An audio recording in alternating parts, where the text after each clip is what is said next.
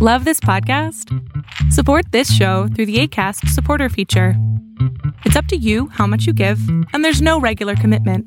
Just click the link in the show description to support now.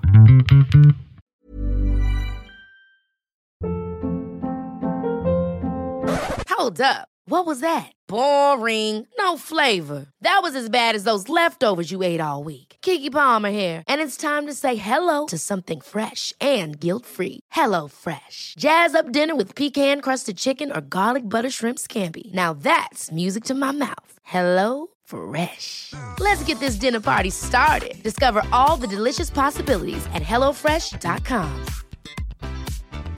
Hey, it's Ryan Reynolds, and I'm here with Keith, co-star of my upcoming film, If, only in theaters May 17th. Do you want to tell people the big news?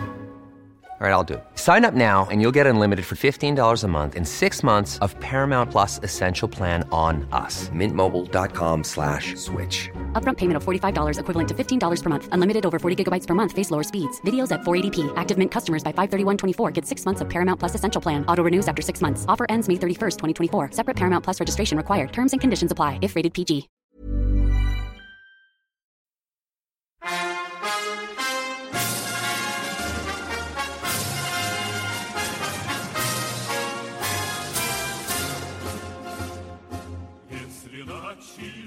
Greetings, comrades. Did you miss me?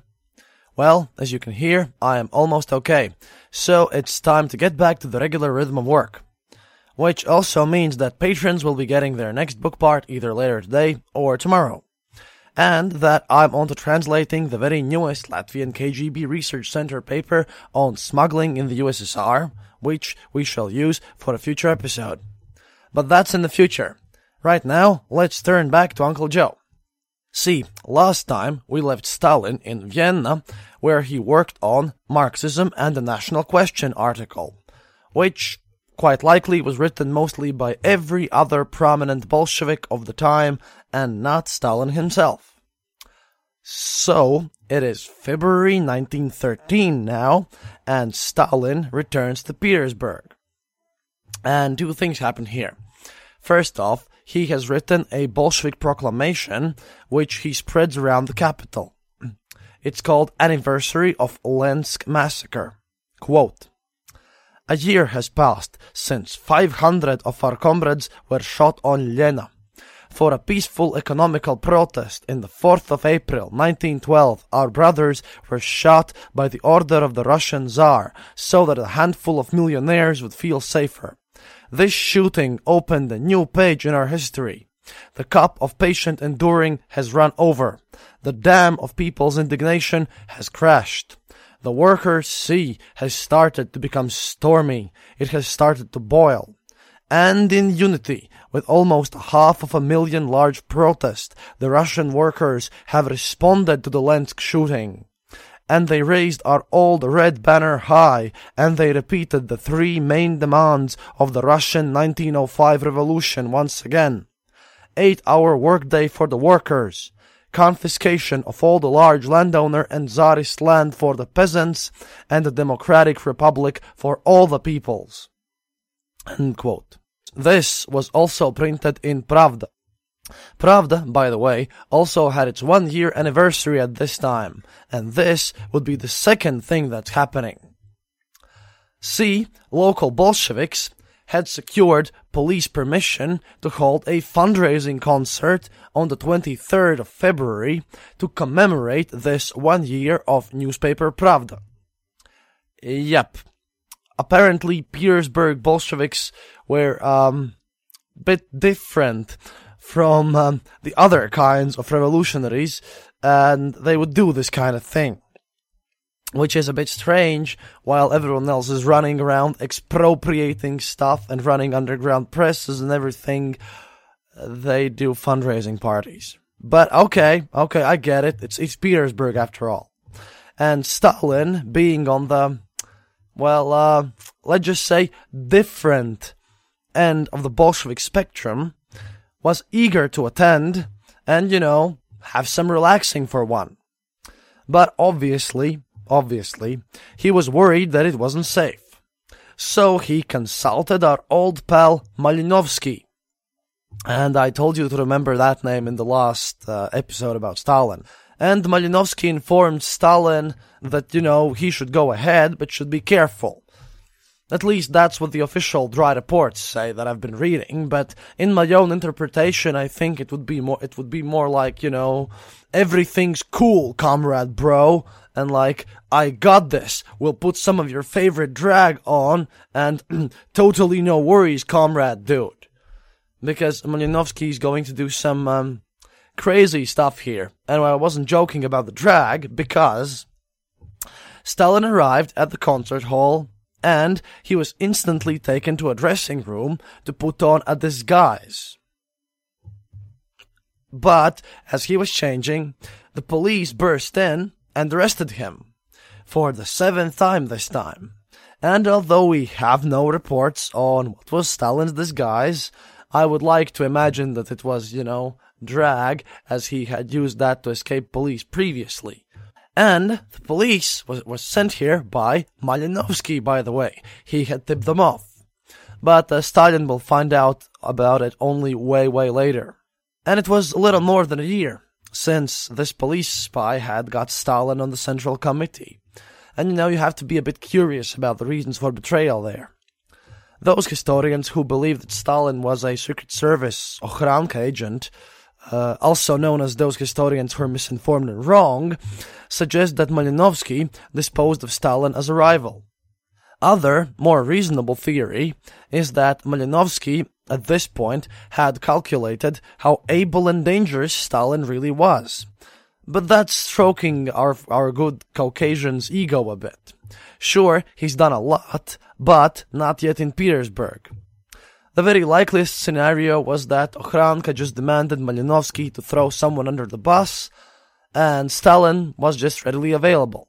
So, they locked up Stalin really good this time. He was in extra hard police custody for 4 months. He was being interrogated and held in a small cell without visitors. At the end of those 4 months, in 2nd of July, they finally gave him a sentence. Exile in far northern Siberia, in Turukhansk region, Monastyrsky village, for 4 years. Spoiler alert, he would not escape this time. But hey, looking back in hindsight, knowing what's going to happen in the world in the following years during his exile, what did you expect? Him actually trying to leave his middle of nowhere to be drafted into an army and sent to die in this largest mechanized industrial killing effort? That's a bit crazy, but we have to get there first because, at one point they will try to get him in the army. Anyhow, Turkhansk region was chosen as the new exile point for Bolsheviks, because Tsarist penal ideology at the time was to concentrate the members of various opposition and revolutionary parties in different, utterly inaccessible places. And to explain just how inaccessible this Turkhansk is, it's in Krasnoyarsk Oblast. Krasnoyarsk is about 4,600 kilometers, or 2,850 miles from Petersburg. Krasnoyarsk is where Stalin was taken by train.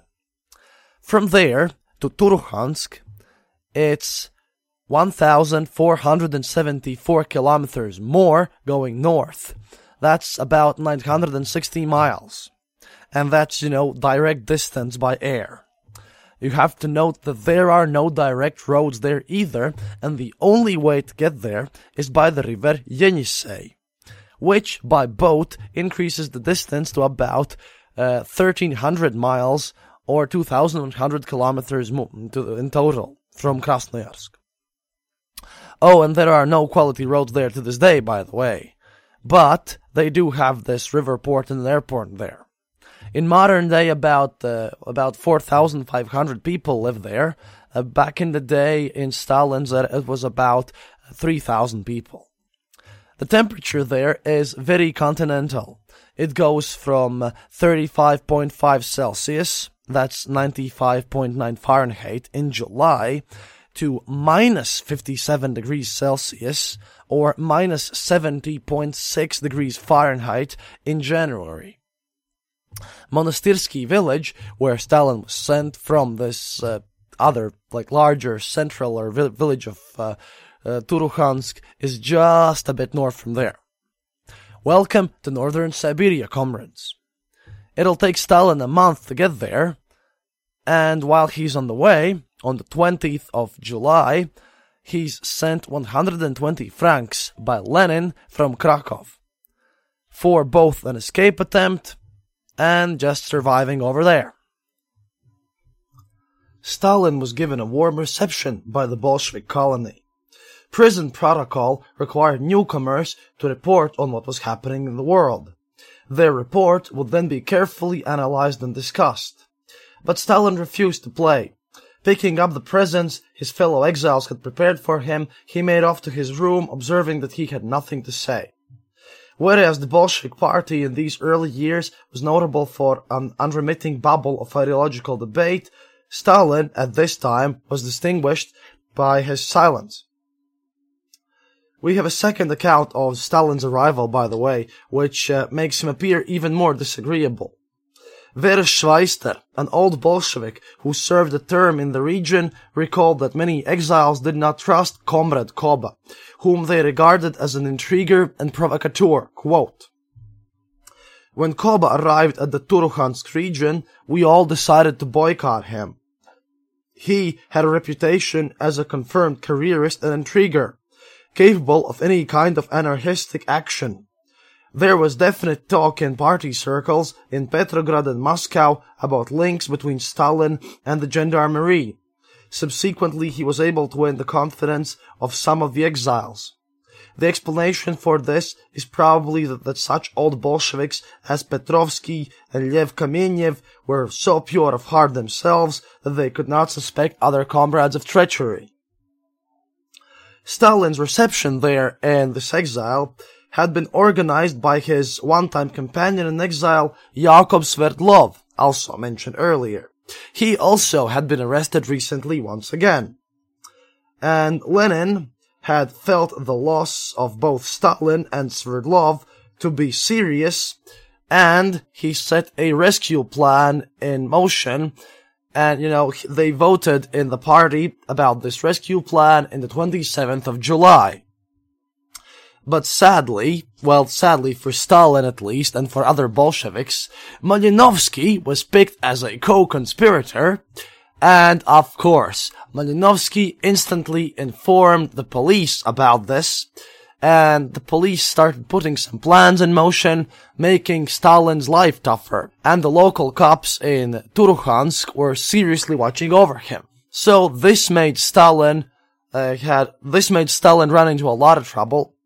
Stalin had a lot of issues getting a job there, so what Stalin will be doing for, essentially years now, is that he will be just sending letters out to people, out to everyone. He's in such a terrible place now, in such northern Siberia, that he no longer can actually run all this Bolshevik business there, because his first priority is just surviving. Stalin just keeps sending out letters to people, asking for money and books and whatever help he can get while he's over there in the literal middle of nowhere. And I mean to literally everyone all the time. I will not be bothering you with all these letters, except one, as it's really interesting, as he even sends a letter to Malinovsky, the guy who got him there, but he doesn't know that, in the end of November 1913. I will not be reading other letters here because this one's a long one, and sending letters is what he does for the most part. So, this letter to Malinovsky at the end of November 1913, which explains his conditions there. Quote, "Hello, friend. It isn't easy to write to you like this, but I have a dire need. It seems like I have never lived in such a miserable condition. I'm out of money, and I have some weird and suspicious cough, related to the increasing colds, as it is minus 37 degrees Celsius now. In general, I feel sickly, and I have no reserves of neither bread, nor meat, nor kerosene. All my money went for buying everyday stuff and obtaining warmer clothes and shoes. It is hard here without reserves, you know, and it's very expensive. Rye bread is 4 kopecks per pound. Kerosene is 15 kopecks. Meat 18 kopecks and sugar 25 kopecks. I need milk. I need logs for burning, but money... There is no money, friend. I don't know how I'll manage to pull through the winter in this condition. I do not have rich relatives or acquaintances. I do not have anyone else to turn to, so I turn to you. Well, not only to you, but also to Petrovsky and Badayev. My request is in the fact that if the Social Democratic Party still has a fund for the repressed, then I would like to make a one-time payment from that one, you know, at least some 60 rubles. Please give my request to Cheidze and tell him to take it seriously. I ask him not only as my fellow Caucasian, but also as the chairman of the fraction. If there is no such fund anymore, then please, maybe you guys can figure out something together. I understand that you people, Bolsheviks, are busy in general, and specifically you, never have time for nonsense, but god damn it, I don't have anyone to turn to. But I don't want to stutter here, without even sending a single letter to you. Things need to be organized already today, and money needs to be sent through telegraph, because to wait any longer means to starve, and I am exhausted and ill already.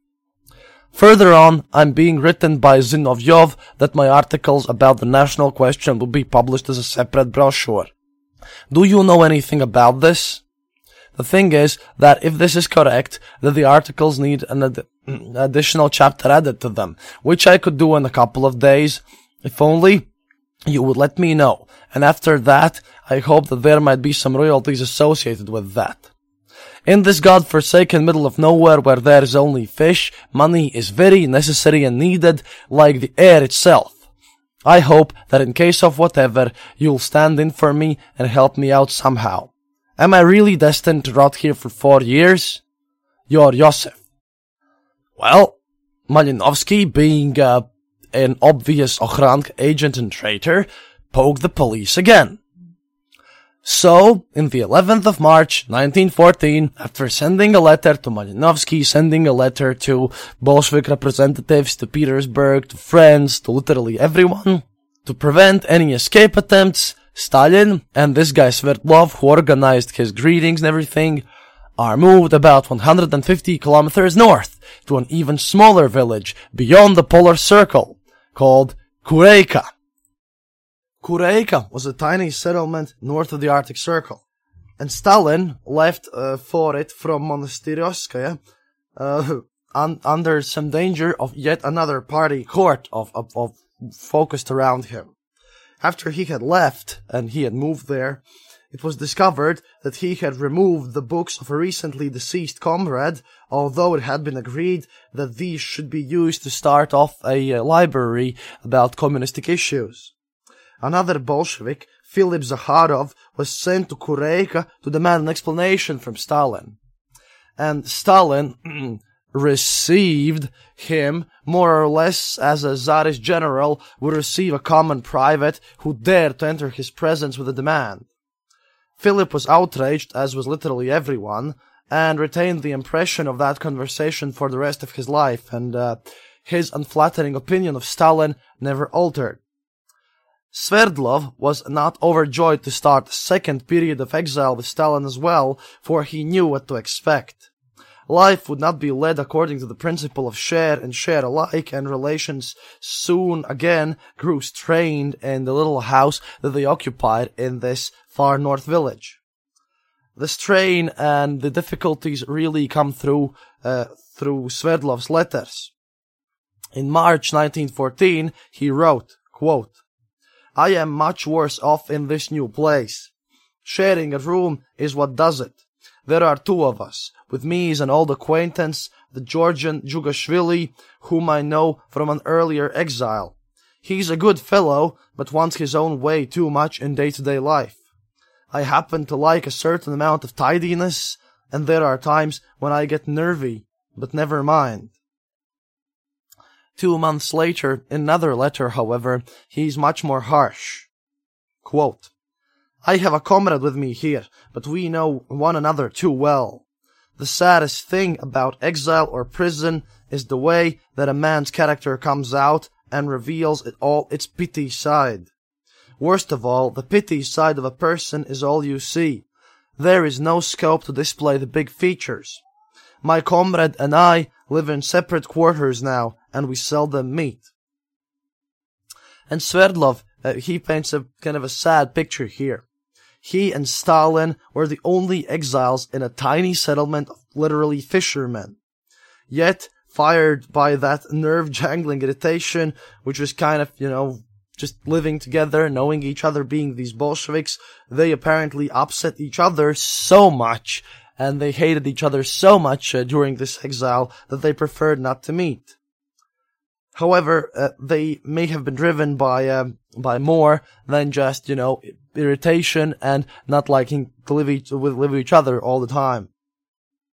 According to Boris Bazhanov, who was one of Stalin's private secretaries before defecting from the Soviet Union, the two men were also rivals.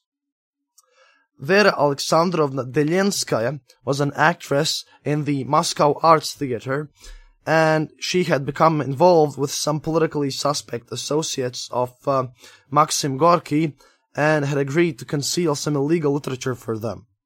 And the police were tipped off, quite possibly by, again, our good old friend Malinovsky, who's just, tipping off the police about literally everything, and the young woman was arrested and sent into exile. And since it was Bolshevik literature she had been caught with, she, as it was customary in this time, went to this Bolshevik center at Monastirskoye in the Stukharensk Oblast. And there she was, according to this Bazhanov guy, courted by both Stalin and by Sverdlov. And, whatever their merits in other areas, Stalin was no longer the cute guy, which we saw in his earlier pictures, and Sverdlov was much kinder and warmer, and apparently by this point Sverdlov was also prettier by Stalin. And Vera Alexandrovna, this famous actress, really kind of, went with Sverdlov here. But now we get into some rumors, because, and these are again just rumors, which I do have to mention here, as there are stories about the fact that Stalin apparently had consoled himself with a local woman by whom it seems that he had a child with, and this we know by a story from Anton Tsiliga, a foreign communist who had spent some time in a Siberian labor camp, and he writes, quote, learning that old Bolsheviks had lived in Krasnoyarsk and Yeniseisk, I did my best to find out about their lives there. In Yeniseisk, they had continued their activities, agitated among the population, issued illegal leaflets, possessed their own office for false passports and the preservation of their illegal archives. There were two factions among the Turukhansk Bolsheviks. One set around Sverdlov and later Kamenev, which studied a good deal, read and discussed, actively prepared for the future.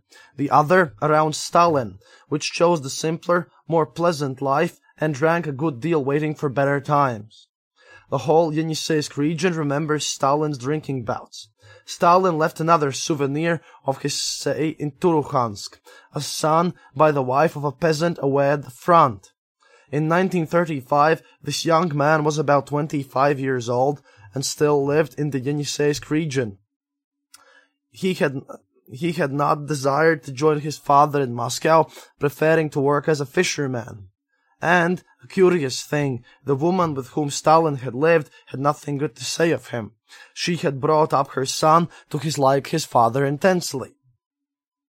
Now, obviously, such accounts about Stalin, having weird sexual activities with random folks there are not uncommon, and this account is very inaccurate since it literally ignores Stalin's move to Kureyka. But this is not even the most kind of outrageous story. There is also another version where this peasant girl with whom Stalin reportedly has had a son and whom he actually had raped while her husband was out in front. There's a story where this girl did not have a husband and where she was just 13. You know, because later on when Stalin will get kind of thrown off the pantheon of the gods, so to speak, by Khrushchev and by his followers, there will be a lot of de-Stalinization stories, and one of them is propagated by our old friend and Antonov Ovseyenko, which is also mentioned in both Western sources, and some of my own Eastern European sources also like to use him, while it's completely wrong, and because Antonov Ovseyenko, in his works, especially the one where he mentions this story in Stalin Without a Mask, well, he's a weird anti-Stalinist falsificator against whom I stand as much as I stand against those historians and those people who would like to absolve Stalin of everything, because really we have to be truthful here. And he implies that Stalin had raped a 13-year-old girl. And another version has this 13-year-old girl also giving birth to 2 kids, one of them stillborn and the second one surviving.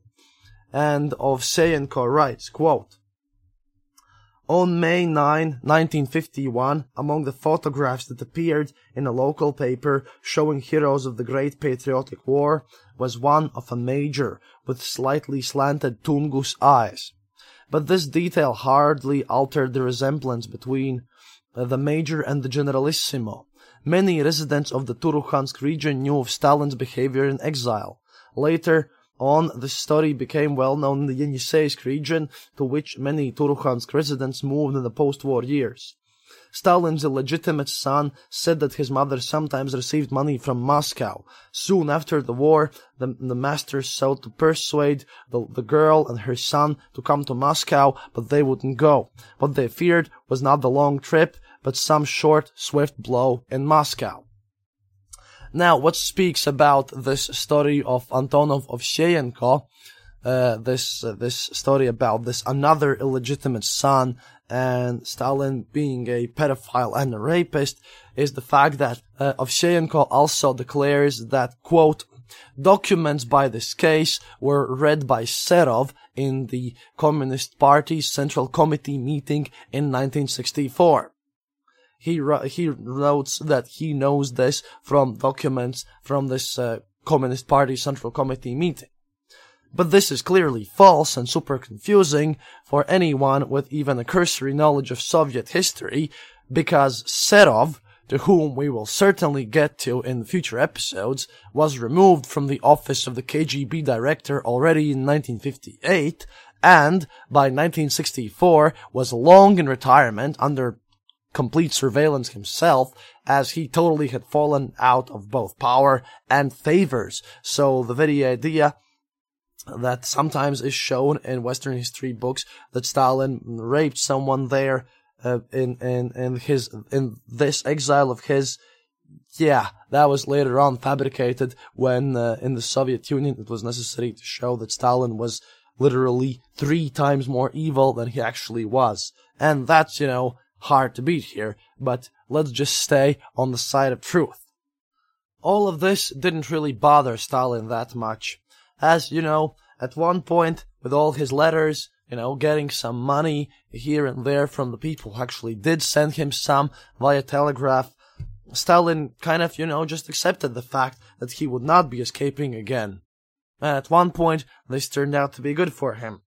Again, he sort of spent some time enjoying his exile there as a sort of a vacation. Although life north of the Arctic Circle would have seemed a living death to most other Georgians, it would seem, as they're more used to warmer climates, Stalin tolerated its isolation and bleakness. In later years, he will tell his daughter that it was only then that he acquired a feel for Russia. Unlike his fellow exiles, he did not devote himself to kind of self-improvement this time, or more readings of communism. He spent as much time as he could outdoors, and for the first time ever, we actually find him, simply enjoying himself. He loved to fish in the Yenisei, and in an interest that he shared with Trotsky, he also loved to hunt. Although, as Trotsky will point out later, Trotsky always used a gun, while Stalin preferred traps. Stalin at this point even has a dog called Tikhon Stepanich, or just Tishka, and he enjoyed taking him hunting or simply, talking to him. Quote, "He used to keep me company during the long winter evenings. I would sit, reading or writing, and Tishka would run in from the cold and lie down, pressed against my legs, growling as if trying to say something. I'd bend down, ruffle his ears, and say something like this: 'Well, Tishka, are you frozen? Warm yourself now, boy, warm yourself.'" Stalin never kept another dog, or another pet for that matter, and it's kind of interesting. You might look at this in a way that after a while, whatever Stalin loves and then loses, because he will lose this dog, obviously, that he starts to despise. Same as with his first wife, which he really loved, and maybe with this dog as well, as later on, he diagnosed, gratitude as, quote, "a dog's disease," so maybe he had something going on there. This Kureik, it was a very tiny commercial fishing settlement, and Stalin loved to fish in both summer and winter when he set the lines in the ice holes. In later years, he enjoyed telling stories, obviously fake ones, about his heroic fishing exploits, and he would boast that he was so good at discovering the feeding grounds that the locals credited him with supernatural powers. Stalin looked back on his stay in Kureik with ever-increasing warmth. He actually seemed to enjoy his situation. It was his only period of ordinary settled existence, and the only time that he lived an outdoor life. It is to this that he would revert in kind of, with his drunken ramblings in later years, and he would just speak about his exploits later on, which we will definitely mention, but and everyone would kind of agree to this, just in a very kind of weird, agreeable way. But yeah, it seems that this Kureika period is one where he kind of gets to boast about being the most macho, manliest man of them all. Success as a hunter apparently was, important to him, perhaps to show how well he had adapted to this culture and climate of the North while he was a Southerner himself. However, we know that this was not entirely the case, because Stalin, again, besides the letters which he sent to literally everyone asking for money, kept in touch with Aluliyevs, and once he kind of sent a very weird, interesting letter to him. Quote, "We had an address to which to send parcels and letters." Stalin recalled how happy he was when in his lonely exile he unexpectedly found a note bearing greetings from us in the pocket of his jacket. We had placed this note in the jacket when we sent him a winter suit. He often corresponded with father. From his letters, which we all read, we received an impression of that distant place with its cruel winters. He lived in the hut of an Ostyak fisherman in a tiny hamlet lost in the gloomy tundra. Here is a letter he once wrote to mother, quote, "For Olga Yevgenyevna.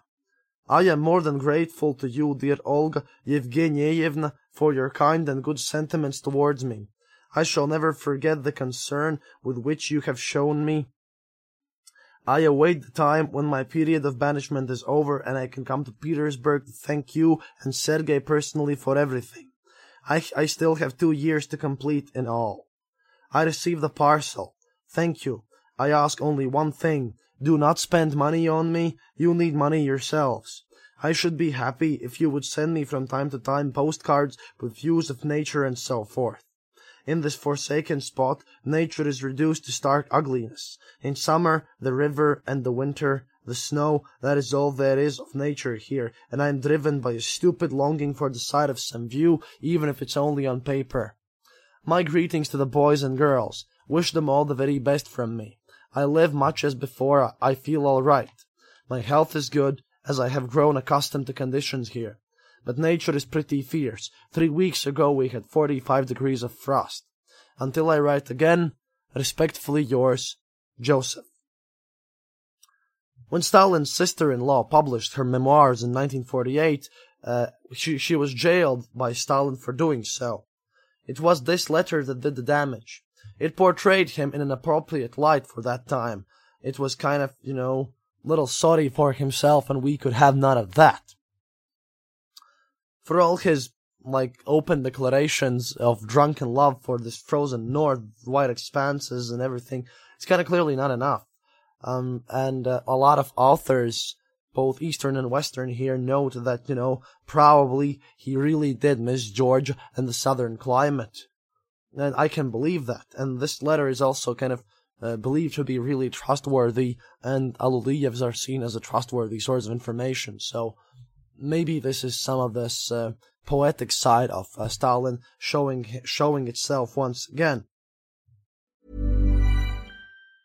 Ever catch yourself eating the same flavorless dinner 3 days in a row?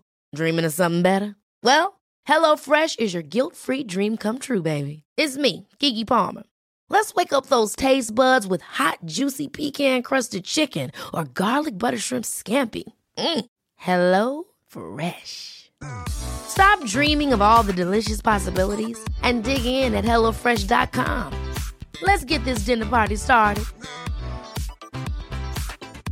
Quality sleep is essential. That's why the Sleep Number Smart Bed is designed for your ever-evolving sleep needs. Need a bed that's firmer or softer on either side? Helps you sleep at a comfortable temperature? Sleep Number Smart Beds let you individualize your comfort, so you sleep better together. J.D. Power ranks Sleep Number #1 in customer satisfaction with mattresses purchased in-store. And now, save 50% on the Sleep Number Limited Edition Smart Bed for a limited time. For J.D. Power 2023 award information, visit jdpower.com/awards. Only at a Sleep Number store or sleepnumber.com.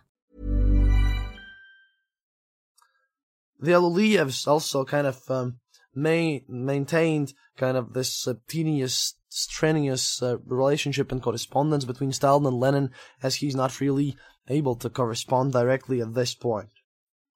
Stalin finished his essay on the national question in Siberia, as he, was understood that he needed to write these final chapters, and he sent the manuscript to Aluliyevs for transmission to Lenin. It was probably in response that Lenin wrote one of those letters that official biographies prefer to forget, which have only kind of resurfaced in later years, in modern times. In later years, it was very important to Stalin that he should feature as Lenin's closest associate prior to becoming the Lenin of today and his own, great image of, continuing this and becoming center of this new cult of personality. And it was embarrassing to have to admit that as late as 1915, Lenin had actually forgotten what his wonderful Georgian was called. Twice he wrote as asking associates for help, inquiring of Zinoviev, quote, "Do you remember Koba's last name?" And of another comrade, "Big request. Find out the last name of Koba, Yosif something something, I've forgotten. It is very important." So yeah, Lenin at this time, in these 4 years during World War I, had forgotten about him. But Stalin will make a splendid and a brilliant comeback, of course.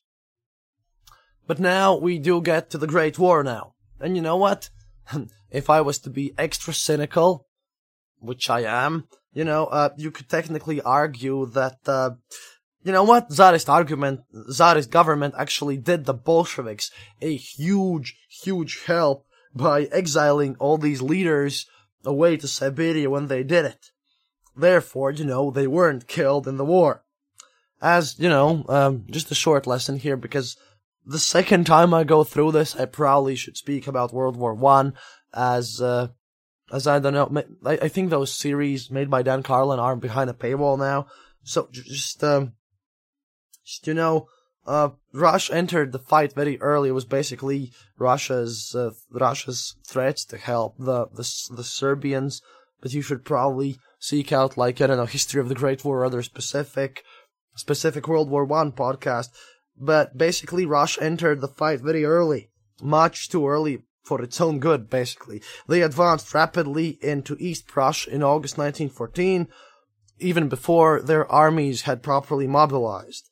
And they kind of came into assistance to their French ally, and they were kind of pressed into an attack, while the Germans were basically advancing to Paris. And after advancing further into enemy territory than, any Russian unit would penetrate until, the end of World War II, which again, we shall devote many, many episodes to while World War I gets skimmed over, because you should really go and check out History of the Great War and other great shows about that. They were basically advancing further on in German territory until Russian forces under General Samsonov kind of finally got their defeat in the Battle of Tannenberg. But they sort of succeeded in this battle in saving Paris and, producing the so-called Miracle of the Marne. They helped out their Western allies. And although the Russians continued to take terrible losses over all these years and had to retreat before the Germans, losing much of Poland in the process, the war record of the Imperial Army was not the mitigated disaster it was, it has sometimes been made out to be. Unlike the Red Army in 1941, they never broke before the Germans. And they always outfought the Austrians on their southwestern front. And, it was a Russian general, Brusilov, who evolved tactics that restored the advantage to the attacker in trench warfare. While, ironically enough, the Russian armies may well have been poised for a series of major victories the moment the revolution broke out. They were ready to advance at that point. And you know what? The war in Russia, by this point, before that, was surprisingly popular to begin with when it started. Tsar Nicholas was hailed by crowds who cheered him as he had never been cheered before, especially since, he literally massacred his own people. And, he is a murderer after all. But he was cheered, and for a moment, the country, for all its kind of, weird political divisions and its hostility to the autocracy and everything, for a moment there in 1914, they seemed to stand curiously united behind the Tsar and behind this government as it waved off its young men off to this grinding, killing fields of Europe. In the summer of 1914, and this is very important to note, the only political party opposed to war was Lenin's, and that is why Lenin's party managed to survive the war in exile. The Bolshevik deputies in the Duma had been arrested, and they were all sent off to Siberia for voting against the granting of war credits and representing Lenin's view that a German victory was desirable as that would bring on the revolution. At the trial, their leader Kamenev had attempted to extricate himself and his colleagues by denying that they had directly supported Lenin's calls for defeat. Lenin, obviously, as we know from our Lenin series, was very arrogant and obviously was not pleased to learn of this behavior and conveyed that displeasure to the Bolsheviks in Turkhansk, thereby giving us a final glimpse of Stalin in exile as a political figure. In 1915, a special meeting was convened to tell Kamenev how wrong he had been. Stalin came in from Kureyka to attend it even. According to his official biography, written later on in later years, he followed the Leninist line and stigmatized the behavior of Kamenev and his colleagues. The truth, by the way, is way more complicated, as it always is when we have to discuss Stalin in any detail, especially with his political views. The chief topic of the meeting was Kamenev's behavior, which Stalin proved unwilling to condemn, by the way. Because Stalin, even though he was very kind of paranoid in later years, well, properly paranoid, but Stalin, after all, was a criminal himself, and a professional criminal at that. And Stalin, as usual, being this criminal authority, preferred to remain silent, which kind of took off most of the edge of Kamenev's issue. And even though Stalin was instructed to join Sverdlov in drawing up a resolution from the exile, as you know, all the Bolsheviks are in exile, surviving the war, while everyone who's not a Bolshevik is cheering for the war and being killed by German machine guns on the front lines of the war. He went straight back to Koreyka as soon as the meeting ended about the situation and never even took further part in, kind of condemning Kamenev for his not hard line and no war line enough. And this introduces us to another important characteristic of Stalin. This is Stalin's interesting capacity for literally sitting on the fence and doing nothing sometimes when it's best and when he needs it to advance his own political agenda. Because why antagonize a senior Bolshevik such as Kamenev for no purpose? And this sense of restraint would prove very helpful to Stalin. Like his silence, it distinguished him in a party of completely ideological, doctrinaire ideologicals, each one ready to press on his case with an urgency, which will also later kind of make sure that the other communist leaders would want to push for a world revolution, while Stalin wanted to concentrate power, get in power, and run this whole damn country and this whole thing, which is very interesting. Stalin never insisted that his opinions must be heard and believed in a waiting game, and he won at the end with this waiting game. Stalin might have refrained from criticizing Kamenev in 1915 here, but he shot him in 1936 just the same because he didn't care. He just remembered, he waited, and in the end, it was Kamenev who got bullet in the head, and Stalin was the one who got to put this bullet in the head by following stricter line. But we'll get mass shootings, don't worry. And although by 1916, the imperial armies had succeeded in stabilizing their northwestern front and were enjoying considerable success against the Austrian armies in the southwest, Russia at this point really had been paying for this relative success. By the end of the year, the 15th million was being called to the colors, and the government could literally no longer afford to maintain able-bodied political prisoners. The exiles of Turkhansk were ordered to muster in Monastyrskoye, where they would finally make up a draft that was to report to the depot in Krasnoyarsk, again, all those insane amount of miles away. The Bolsheviks had been looking askance at Stalin for some time, above all because he lacked party spirit and had withdrawn from the fold to keep exclusive company with a Bolshevik named Maslennikov. Also remember that name. The comrades hoped that the prospect of military service would bring the two renegades back to the group. However, it did nothing of that sort. It just, Stalin is smart, unlike most other people at the time, it seems. When Stalin arrived back in Monastyrskoye, he stayed with Maslennikov and avoided the other exiles, including Sverdlov and Goloshekin, his colleagues on the Russian bureau. He remained as hostile as ever. He doesn't speak with anyone. He continues to be kind of brooding and displays implacable hostility towards Sverdlov. The latter was the first Bolshevik, by the way, to appreciate the stony temper of Stalin's character. And it was a pity that he died young in 1919, since basically he was the only member of leadership capable of seeing through and curbing Stalin before it was too late. But yeah, Sverdlov, Kamenev, everyone dies, Stalin survives. That's how the world goes round. That's how Stalin functions. Stalin's account to the journey to the Krasnoyarsk recruiting center suggests it was spent, by the way, in carefully camouflaged political discussion. Quote, "During the breaks in the journey, they made arrangements to meet their friends, but in order not to rouse the suspicions of the authorities, they organized drinking parties. It was assumed the army recruits were having a final fling with their companions before induction." Stalin has left us, by the way, a gorgeous piece of grain spirit rationalization.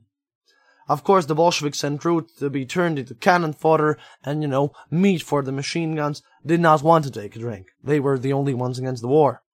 They needed a cover for their discussions, and the authorities would have grown suspicious had they not used real vodka for their so-called drinking bouts. In December 1916, the Bolshevik contingent arrived in Krasnoyarsk, where Stalin was rejected for military service because, guess what?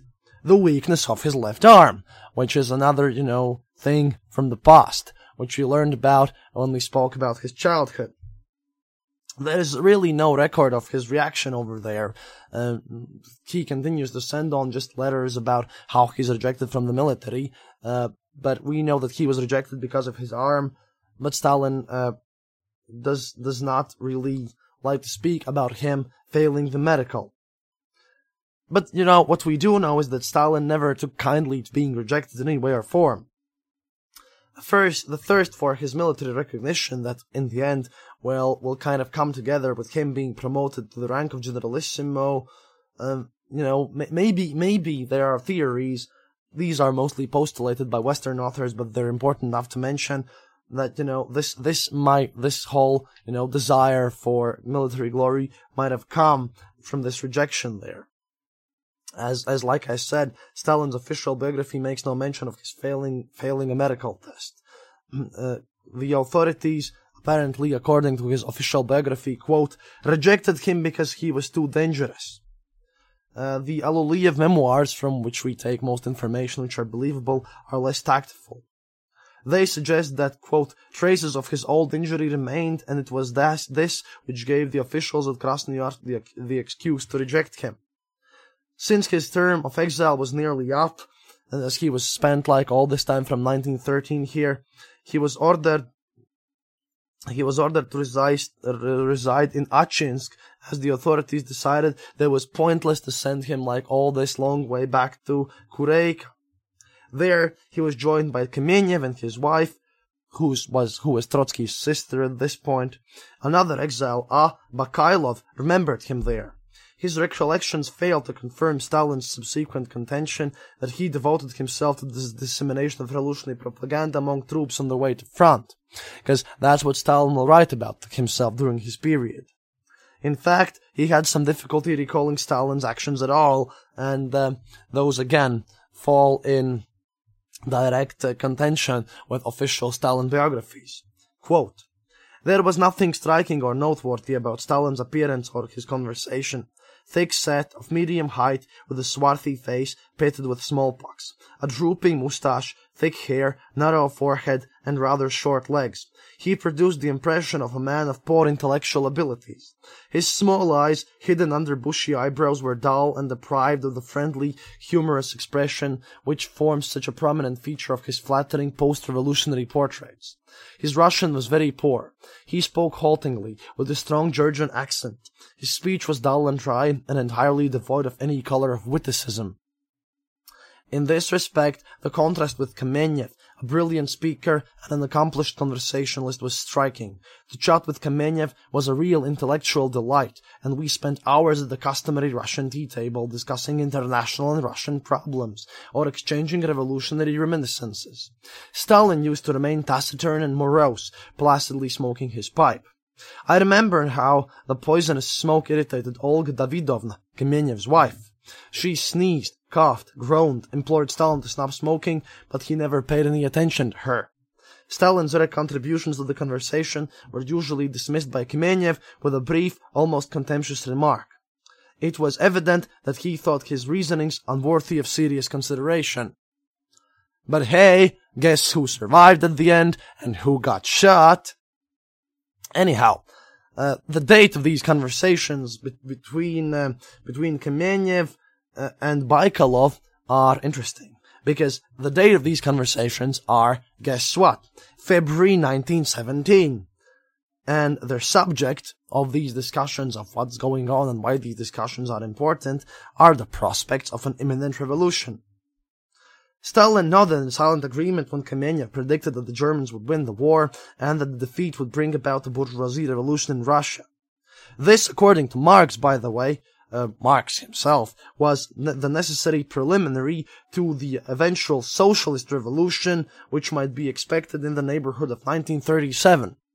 About this time in February 1917, Lenin in Zurich also told his wife to explore the possibility of establishing a small printing business to support them, since, quote, it was not likely that they would live to see a revolution in Russia. Boy, how things will change, starting from February and ending with the October. So, comrades, this is where I'll end my episode, where we have finally moved through Stalin's life to the point where we have reached the actual revolutions happening from the Stalin's point of view. So next Stalin episode will be about kind of a small recap about where Stalin has gone and where he has went from his birth to this point. And of course we will talk all about Stalin's role in the great revolutions of 1917 and what he did afterwards. Next episode, however, will be about this brand new paper from the KGB Research Center about how smuggling was organized in the Soviet Union. And yeah, together with this episode, I also plan on releasing the next book part of Polyutkovskaya's A Russian Diary, which will happen either later today or tomorrow. And it will be posted in Patreon together with all the other book chapters together in one post, so that everyone can grab them, as I've gotten quite some complaints about this. But yeah, I hope you enjoyed this episode despite my voice, as it was an important one. And до свидания, товарищи. Thank you for listening to The Eastern Border. If you have any comments or specific details you'd like to know, you're welcome to leave it in the comment section on our site, theeasternborder.lv, and we'll rummage even to the western border to find you an answer. Like this podcast, subscribe to us on iTunes, Stitcher, or on our RSS feed. Happiness is mandatory. Good reviews and donations feed the farmers of our kolkhozs in the great motherland. The Eastern Border salutes you.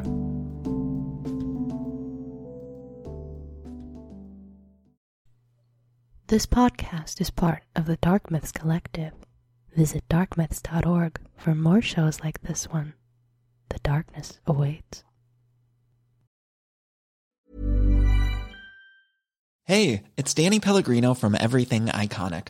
Ready to upgrade your style game without blowing your budget? Check out Quince. They've got all the good stuff, shirts and polos, activewear, and fine leather goods, all at 50 to 80% less than other high-end brands.